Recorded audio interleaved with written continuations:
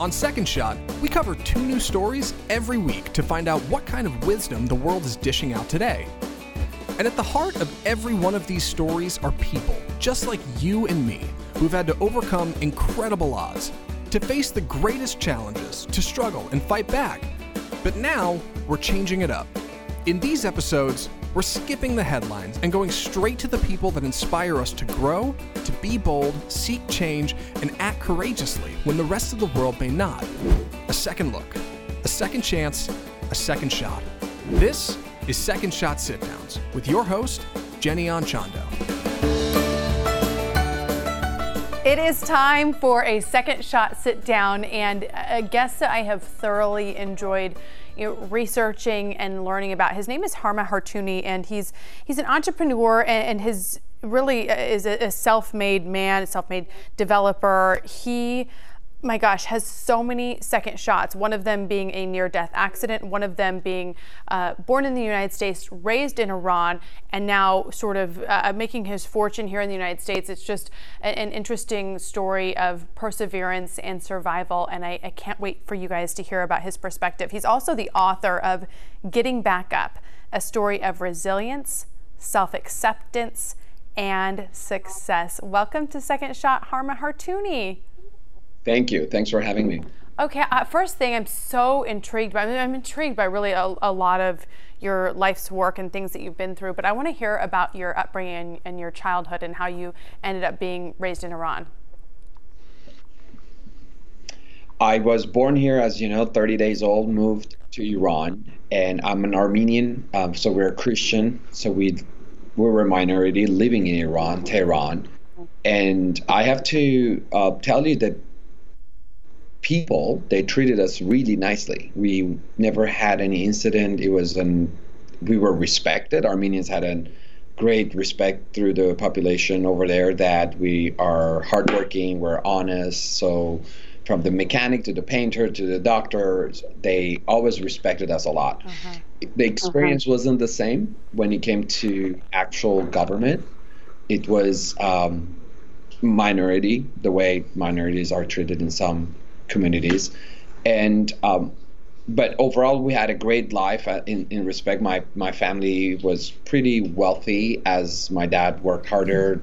I call it luckier. He got a bigger business. And growing up in Iran, my challenge wasn't just being a minority or being different, as I felt. My dad had a typical Middle Eastern mindset that the wife cannot make any decisions. He's the boss, and no matter what he does and how wrong that is, it's okay. It's a man, and you have to forgive him. And sadly, I understand it, just because you have to use empathy, and I get him. That's not how I want to be, or I want to have my life to be. And we're very lucky where we are now, because that's not, everybody has an equal right. But growing up in Iran, that was one of the challenging part, that we always had to stay quiet. As a little boy, did you look at your mom and think, oh gosh, she doesn't play a large role here? Or did it not dawn on you because that was the culture? My mom, we had my dad was pretty abusive, verbal or many ways. And she could not leave the country. In Iran, women have no rights, and they cannot take the kids, or they cannot get divorced. Although if anything the husband does bad, the wife cannot get divorced or have the kids or custody of the kid. So she had to stay quiet. My role as a oldest was just to make sure that she's safe. And I developed this behavior that, what are we going to do today to make sure we can move on to the next stage so we can be safe? Or and it wasn't like that every day. It was just anytime there was an incident, I just wanted to move on from it very fast. Okay, and just to kind of keep life moving. Because we couldn't leave, right, until I had the opportunity to leave the country, and that's the reason I have no desire to go back. For how long were you there? I left when I was 19 years old. Wow. And so from beginning when I moved there until 19, I never left the country, because my dad didn't want us to live. And when I left for, he thought it's a vacation. I'm coming to the U.S. for a few weeks, and the third day I was like, I'm not coming back. And you can only imagine how that Wait, got. you came here on vacation and never went back? He thought, in my mind, I was like, when I get there, I am going to stay. But he thought I'm coming here for a 3 weeks vacation. Yes. Okay. And you mentioned that you're the oldest. How many siblings do you have, and where are they? A brother and a sister. I'm the oldest, and my sister, and then my younger brother. Okay. And where are they? Here, I moved them after I moved. I slowly brought them one by one, and which was another reason my dad was pretty upset because, he was losing control of the family, and I wanted them to have a better life. We were all U.S. citizen, but we lived in Iran, and I knew that we could have a better life. And we were fortunate that we didn't have to go through immigration and all that. So we were U.S. citizen, but we just had to follow my dad's rules. So I brought them one by one. One of the best things I've done. What about your mom? She came in between when every time one of my sister and brother came. And at one point, I remember we were living in a studio. We were 4 of us, and my mom was supposed to go back. We didn't have a place to sleep. We had to basically take the dining table, lift it up so we can have an air mattress and put it back on. It's just the way I will say a lot of people go through this when they move. And I told my mom, I said, I'm 20 years old. I cannot take care of the other 2. And that was where it was going to become difficult for her to tell him that we're not coming back. And he didn't like it. It was a process. It was a few years of back and forth that if you guys move back here, you're going to have an amazing life, which he's right. We could have had the housekeeper, the maid, the driver, beautiful life and car and homes that we didn't have to work for. And that was the carrot, right? So if you move here, well, you have all of this, and we didn't have any. And he said, if you don't move, I'm not supporting you. And that was actually one of the best things he has done, because allowed me to get back on my own feet and support myself and the family. And you talk about the family. I want to talk about your family life now. I know that you now are a father. You have 2 children. At what point, I can only imagine in Iran, knowing a little bit that I know about the laws there, right? Being gay, as I understand it, is punishable by very extreme measures. This is something that's not acceptable. At what point in your life did you think, wow, I don't know that the way that I feel is going to be acceptable to my community here? I did not know I was gay. Okay. I knew something is wrong with me. I thought I was sick. I thought I'm feminine. Something is wrong. I should be corrected. I should see a doctor. I just never thought it's okay to be who I am. It took me a while, and that didn't happen until I moved here. Back home, yes, it is a punishable if you are gay and openly out, and you're actively acting on that. But if you are doing whatever you're doing and you're closeted, nothing is wrong with it, and no one talks about it. It's like don't ask, don't tell policy. And so it's a very big gap being an openly gay man and have a business and be what I look like today, or being extremely feminine. You can't hide it, and you're active on what you like openly with everyone in public, which that is not allowed. So you can be who you are, and it applies to artists, women, doctors. There's a box for everything you do. So sexuality is something you just don't talk about it at all. So when I moved here, I was embedded with that, and culturally, not only I grew up in Iran, I'm Armenian, and you just don't talk about it. And we live our lives for others first. It's all about making sure the community doesn't judge how would my mom and my dad will look like for my action. So we take action based on making sure that others are okay. And it's a big step for me to accept myself, which what it did made me look like I'm selfish. So I'm putting myself first, and that's just very selfish in my community. And it took me a year and a half or so, and I think my mom, because she knew something and she was forcing me to come out to her, it made me accept my sister so I can get a friend to tell her who I am. And that process was scary. It was scary. So your mom, has she ever said like, gosh, I really have known since you were this age, or, you know, I've sensed that you weren't living being your true self for this many years? No, she has never acknowledged it, but let's just be honest, like she knew in school I was being bullied, and she will do her best to protect me, and she did. She knew that I would, on the recess, I would not go in a school out in a playground. I will hide in the classes. She knew that, so she would somehow try to make me feel safe by talking to the principal. Or so she knew that. She had seen me dance. I mean, I was not into soccer. I was different, and so she knew all that. But when the time came for me to confront her, and she said, no, you went through a severe car accident, and that changes people. And I said, no, Mom, you know, I don't think I want to be with women. And she said, no, you moved to your big country. We changed. You're working all by yourself, supporting us. It's okay. You're going through trauma. I said, no, Mom. And finally, when I start pointing out everything in my life that she has seen, and that's where she goes like, drop me home. I don't want to hear more about this. And then, you know, it just was hell for like a few months. And I will say right now it's so beautiful. And she's the first person at my house unannounced, brings food. And on my anniversary, she's the first one with gifts and flowers. And she reminds me of my anniversary. And so it's very beautiful now. But the first year, did you understand, considering your mom's upbringing and her culture and what she knew to be true and knew to be quote unquote right, did you understand at first when she was really questioning you, and despite how hurtful that must have been?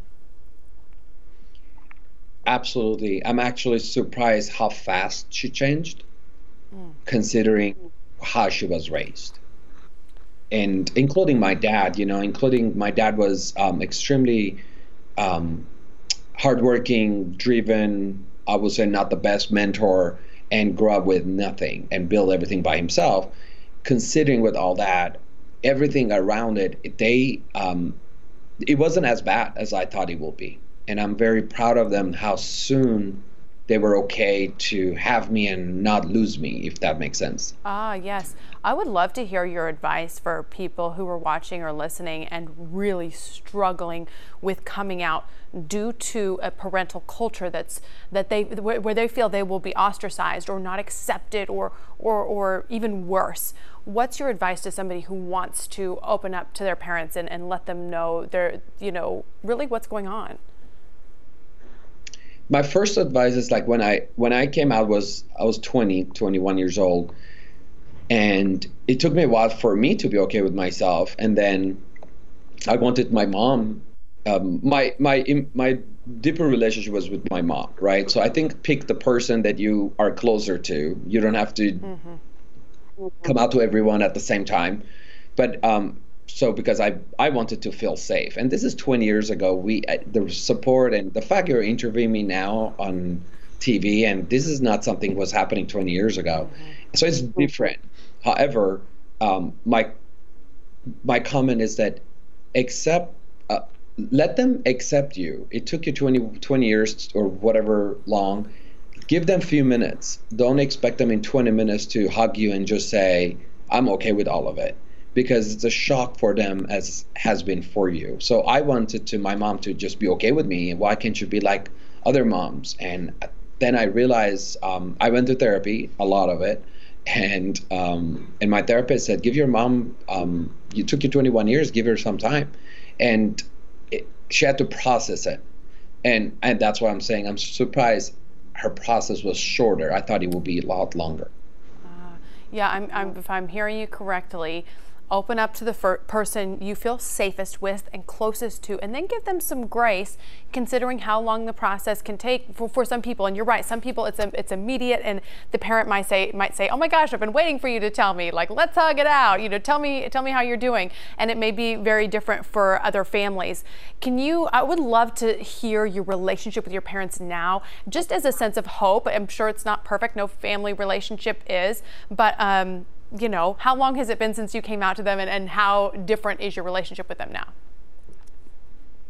It's been 19 years that I came out. I came out to my sister first because I thought, okay, my sister will be my ally, will help me. And I remember my sister grabbed her mouth with her hand and said, "Oh my God, Dad will kill Mom." And I laughed. I said, "It's about me. It's not about, and just had to educate her. She was younger than me and she just moved here. And then I told my mom, and that process was a little bit to work through.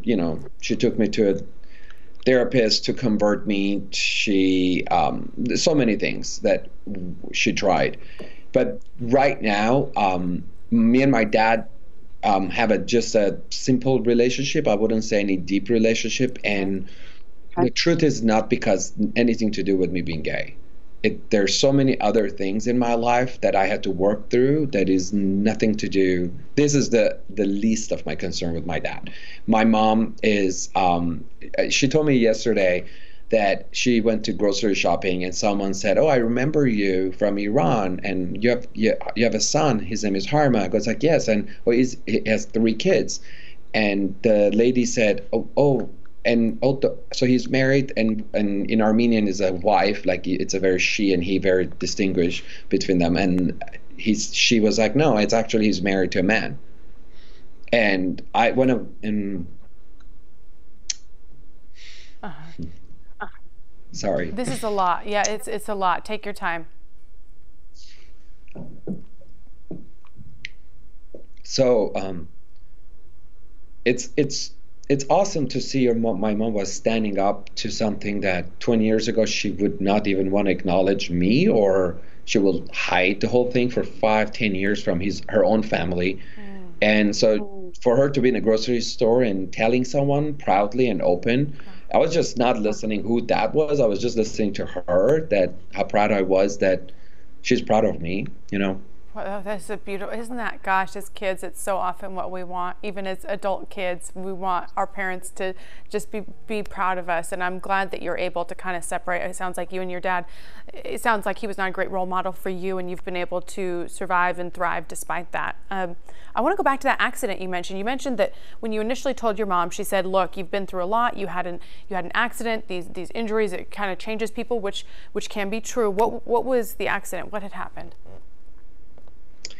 Back home, before I was in gymnastics, competing locally, dancing. I was in a great school, college that I worked very hard to get into.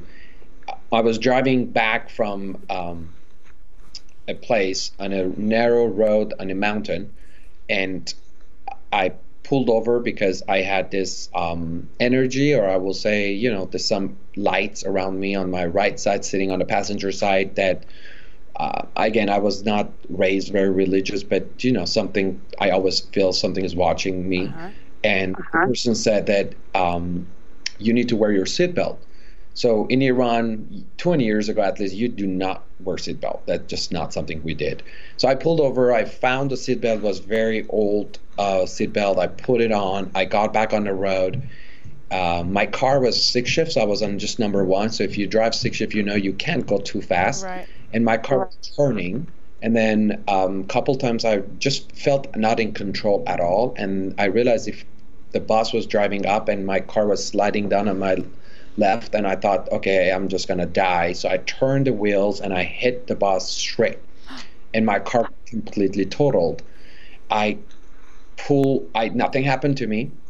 I walked out of the car from the back seat behind the passenger seat because the car was completely smashed, and my left side was a huge cliff that if I opened the door, I would go down. So it was like not an option. And then I waited for the police to get there, and I was just thinking my dad will kill me, and another car hit me and my both legs broke. And I didn't realize my legs broke because two of the people that were waiting next to me, one of them passed away, and one of his legs broke. So I thought it was like a movie, and everything was going so slow. I got up thinking I'm gonna move out off the road, and I realized everything was broken, and my open crush, and it took 13 months of straight in bed, laying down, and I bet you if you wake up one morning and practice 10 minutes without your phone, lay down, look up in the ceiling, and 10 minutes, you will see that 10 minutes is like 40 minutes. It just time doesn't go. It just doesn't pass. And so 13 months of that, and I moved to the U.S. after a few surgeries with basically a walker. I couldn't lift my own suitcase, and I just escaped, and which I call it in my book, the rebirth of my new life. So all the pain, everything I've gone through, I would go through it again to have what I have today. So you moved to the U.S. after that accident? That was the only way I was able to move, because my parents were told I will never walk again. I didn't know that, and when that surgery was happening, I told my dad, "Oh my God, I'm gonna die on this table, and you never let me go to the U.S. and where I was born and see I want to go to California, and you never let me." So he said that when you come out and when you walk, you will go there, I promise. And oh my God, I bet you I hold him to that. And I did walk, and then when I came, that's why I was like, I'm not coming back. And you came to the U.S., you came out, you started a family, you built an incredible, we haven't even talked about your incredibly successful career. Was that the one thing that you took away from your dad, your ability to, I don't know, successfully earn income and generate wealth? Talk about that, how you came to the U.S. with what I'm guessing are very few connections and built your own empire of sorts. It had helped me because I didn't have any connections, because early on my mentor told me that if you sell homes to people you know, only people you know, you will be as wealthy as them. And if you sell homes to people you don't know, you will become much bigger. And it was easier for me. I didn't know anyone. So, so you became much bigger. How did you start out? How did you know you wanted to do real estate? Oh, I didn't. And that's why when I interview people right now, they're like, I have passion for homes or staging, or I'm like, that's not real estate. I don't think that's real estate. I was going to be a dentist and, to just make my family proud. And I had no money. My mom, my sister, brother, as I mentioned, were living in a small place. They had nothing to eat one day. When I got home, I was like, okay, this cannot continue. I caused this. I brought them here. I'm responsible. So I asked the real estate broker to give me a job, and he offered me $2,000 a month to be his assistant. He changed my life. And I thought, I'm good. I took my mom to Baja Fresh, and I said, Mom, you don't have to ever work. This is it. We made it, and we are rich. And shortly after, I was just studying as I was in school, my broker came to me and said, would you want to make more money, like 25? I said, $2,500, $500 more? He said, no, $25,000 a month. And I said, no one makes that. And he goes like, yes, there are a lot of people do that. I said, no, that's not my environment. He goes like, you can. And I said, I don't think so. And he just changed the cap that I put on myself and the limit. And I didn't know anyone that made even close to that. And I sold 21 homes on my first year in real estate. I was in so much debt, and my partner helped me to get my license, and I tried to pay off his student loans and pay off and help my mom get a condo, which helped her realize that she doesn't need that and she can move on and stay here and live her life freely. And then my career, I just decided, I was like, why would I want to be a dentist when I just fell in love with the process? So my passion for real estate wasn't first day with home. More I did it, more I fell in love with it. And right now, I own a real estate company. It's a franchise of Keller Williams. We are the number one in the market share. And I'm going fast. This is 18 years later, 17 years later. I have approximately 400 agents, amazing agents, hardworking, great reputations, and we do around 1.2 billion in volume. I have my own personal team as well, but I love leading the office, and I don't know anything else. And so. What do you think now about making $25,000 a month? What is it when you hear that? What does that feel like to you? Let me answer it like this way. If I know what I know today, going back, I will tell myself it's not about how much you make, it's about how much you keep. And I didn't know that. For many years, I just made it and I spent it and I didn't save and I didn't. So I had to learn that lesson. Thankfully, I learned early on. Most people don't learn ever. So my goal right now is to change people's lives that they're in business with me, because then they don't leave me. Then I can have what I have. So I build my people, and then my people are building my business. And how did you change your mindset around money? For people who've been, you had money, right, growing up. It sounds like you had just not a great childhood in the role model sense, but just you were taken care of. You didn't grow up in poverty, but then you came here and really struggled. So how did you change that mindset about attaining wealth? It was definitely a struggle when you have it and you lose it all, let's say, or you choose not to have it, because that was a complete choice to have what I have to live here. But it was something inside me all the time. I knew I'm going to get somewhere, I just didn't know how. And I'm very big on your gut feeling. Anyone who follows other people's opinion or path, that usually ends up to be longer or more challenging. So I think you have to rely on your gut. I just knew that what I need to do to get to my next level. I never worked for money, I'll tell you that. I love having an impact. I'm very competitive. I like to be number one. I like to have more people say good things. And that created wealth. So if you focus on making money only, especially in real estate, I don't think you're going to build. You might build something, but I don't think it's going to be so big. Or let's just say, if the market shifts, I will be consistent with what I have, and that's what I'm looking for. I don't want up and down. I want to constantly grow. 3-5% growth every year in real estate. It's really unheard of, and so it's not the money. If you focus on the money, it will go away. Yeah, but you're looking at all these people now that work for you and thinking about how okay, so your life has changed, right? Okay, good, you did that. Now how are their lives going to change, and thus their children's lives, and on and on and on, and to kind of help that generational situation. I want to know what it's like to see your mom as a free woman. She loves casinos. She doesn't know I know. We have a GPS on her phone. So I hope she doesn't watch this. But she goes through a lot. I asked her not to work. She had a lot of health issues. So I said, I'm providing everything you need, just don't work. And she's a free woman. She has gone through so much that I think the consequences of that is happening now. Her health reason is because of what she has gone through.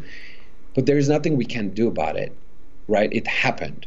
So the question is, what are you going to do at this point? So if she's turning 60, she's more unhealthy than many people are at the age of 60. So I don't know how long she has to live, but I want to make sure that she's not worried anymore that what will people say, because that was a guilt trip and she wanted to get divorced. Her entire family also were giving her guilt trip on that.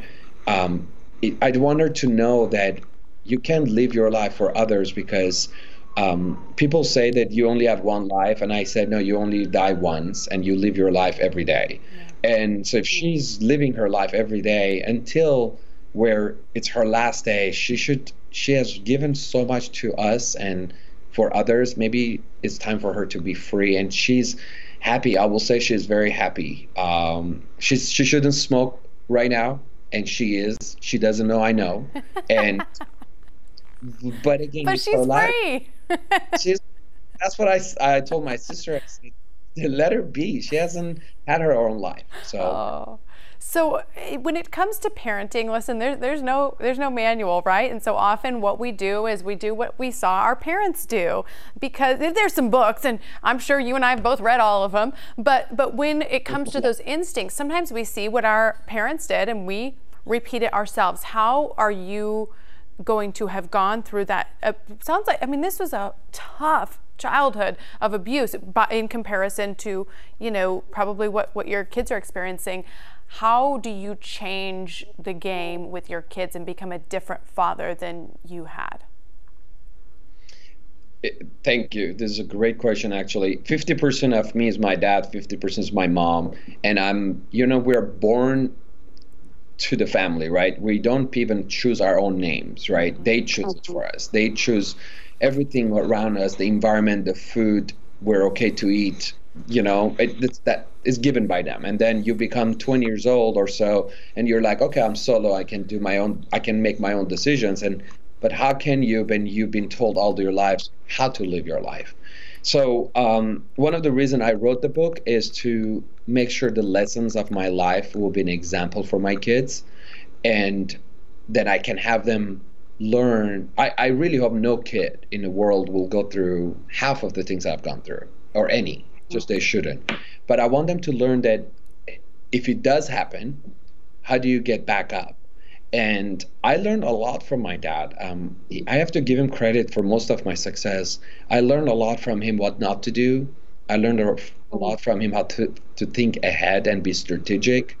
And he was a minority, right? He grew up with no mom and dad. He was an orphan. And how did he live his life? It taught me so much. I also learned that you don't step on people who are helping you and building you, and treat them like your assets. And how do you build them with you? With my mom, I learned stop worrying about others, and yet you can be kind. Do the right thing, although sometimes it's so hard to do the right thing all the time, but ultimately pays back. So it's a combination of all, and but I have to be honest, it's not like I haven't made any mistake. I made a lot of mistakes, but I will remind myself that, are you being the best version of them or not? Because I have a lot of reasons to do the wrong thing and have excused myself from everyone. I'm just saying, well, this happened to me many years ago, so this is why I'm messed up today. But that's not what I want my son to remember me for. That's so good. It's so good. It's that message of not becoming our past. Harma, thank you. I'm so intrigued by your story. I'm glad we got to have the conversation, and I know there is so much more in the book, which I will share with everybody, and we'll post in the show notes as well. Thank you so much for the time, continued success, and thank you for sharing some of your family story. I appreciate you. Thank you. Stay safe. Same to you. You guys, the book is Getting Back Up, a story of resilience, self-acceptance, and success. It's on Amazon. It's been called a must-read book by Entertainment Weekly. And I just hope that you are enjoying these different perspectives of different people's lives, because we all have been through a second shot. I'm sure in your own life, you're thinking, man, I could be interviewed. It's true. Everybody has a story and an important story to tell. So I hope that you let this one impact you. Don't forget the TV version of these are always out on CW33 if you are in the Dallas-Fort Worth area. Every Thursday they drop on the show between 10 and 11 a.m. or you can always get the full episode on iTunes, Spotify, iHeartRadio, etc. Just search Second Shot Podcast. And if you like the show or have something to say, leave us a rating or review, and we will talk to you soon.